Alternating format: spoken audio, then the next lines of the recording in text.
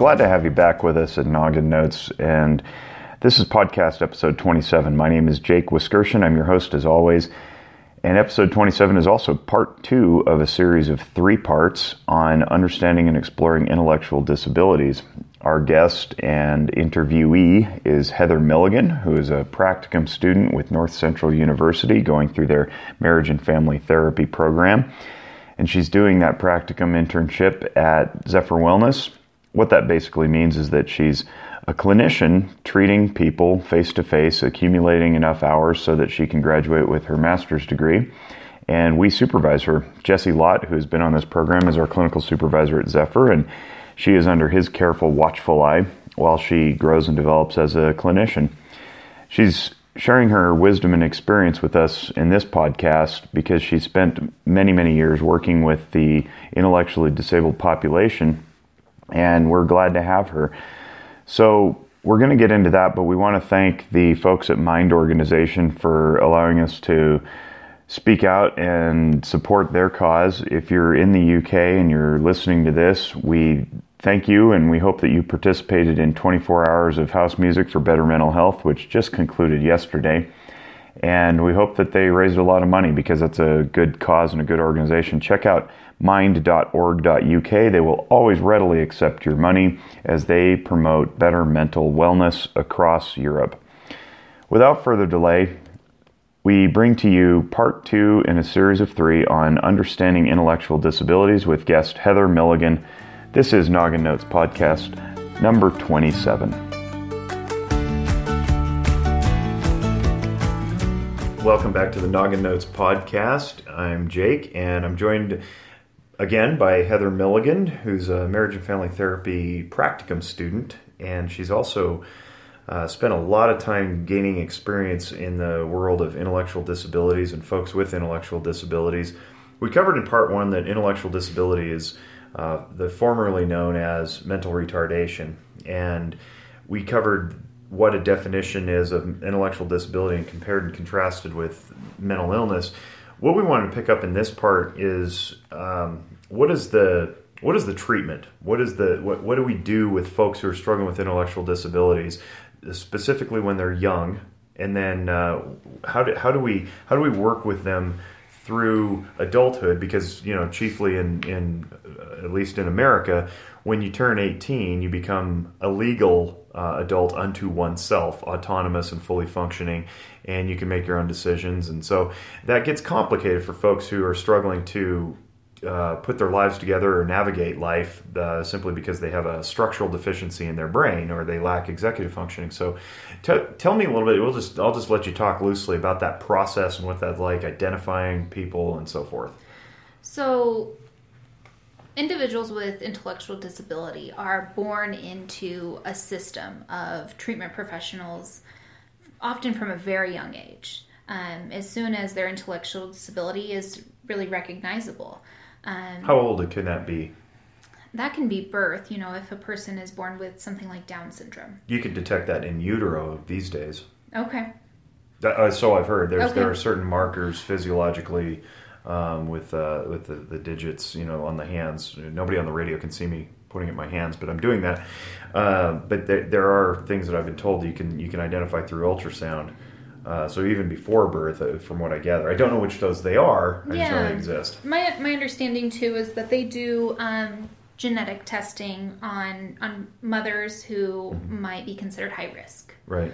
And certainly you can, screen out too before even conception what your risk for conceiving a child with particular disabilities might be. Correct.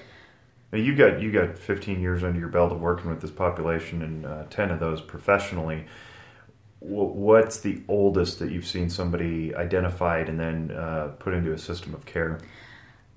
Probably about 8. Because still pretty young. Yeah, still pretty young. I'd say more commonly it's like 3. And that's when early intervention services there's a team of clinical psychologists who are able to assess the child and the family and determine what impairment exists. Now, I've heard things, called brain scans and functional MRIs and stuff like that. What do these psychologists do traditionally? Because I know those things that I just mentioned are very, very expensive and very hard to find. They're not quite as common as people would like to believe that they are. So what do they do to screen a child or a family to determine this status or this identification? I think it comes back to the really commonly known IQ test. Okay. Usually people with intellectual disabilities score somewhere between 70 to 75 on an IQ test, and that's being able to, orient yourself spatially and time, language skills, and other adaptive skills. Okay. And then what happens after that? They say, we've got some resources here, we can treat your kid, we can do what? What happens?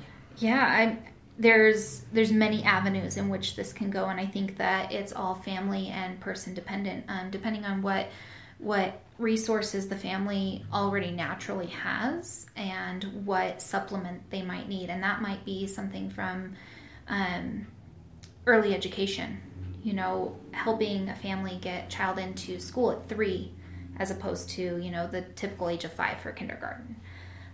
It might be bringing a therapist in or a family therapist, other behavioral resources that can help the family really thrive, because these individuals and children born with intellectual disability by nature are going to require more support than your typical family. Sure, that makes complete sense. Is there a general consensus of the treatment and supports that are designed to support people living with intellectual disabilities? So, throughout the lifespan, people with intellectual disabilities, they are supported by teachers' aides in school, and they have special education classrooms and IEPs, individual education plans, and things. Thank you for clearing up the alphabet soup. Yes, to support them and make them as successful as possible in what we would consider like typical environments. Beyond that, I think that there is a really heavy emphasis on behavioral modification and determining what a person's behavior is telling us about them, what happens before the behavior, what the behavior is, and what function it might serve. Some functions, I think, we can extend this to any one of us. Maybe I get angry at my mom or dad and they give me what I want. And so the function of my behavior then becomes to get what you want. To get what I want. Okay. So individuals with intellectual disabilities, my experience says that they're simplified to that type of breakdown, analysis. Yes. Application. Right. People on the radio can't see us gesticulating, and Heather's like, help me out here. That sort of like cause and effect. Cause and effect, yeah. Yeah.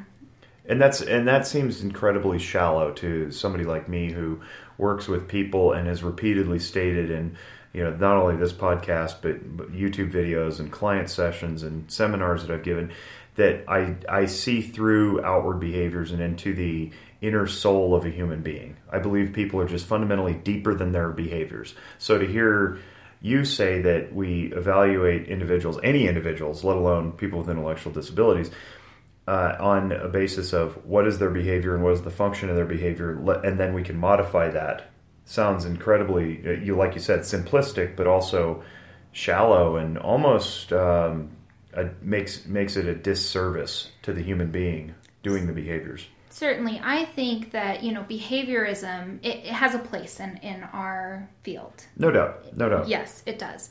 But it's not whole, and it's not necessarily conveying that dignity or respect that every single person deserves.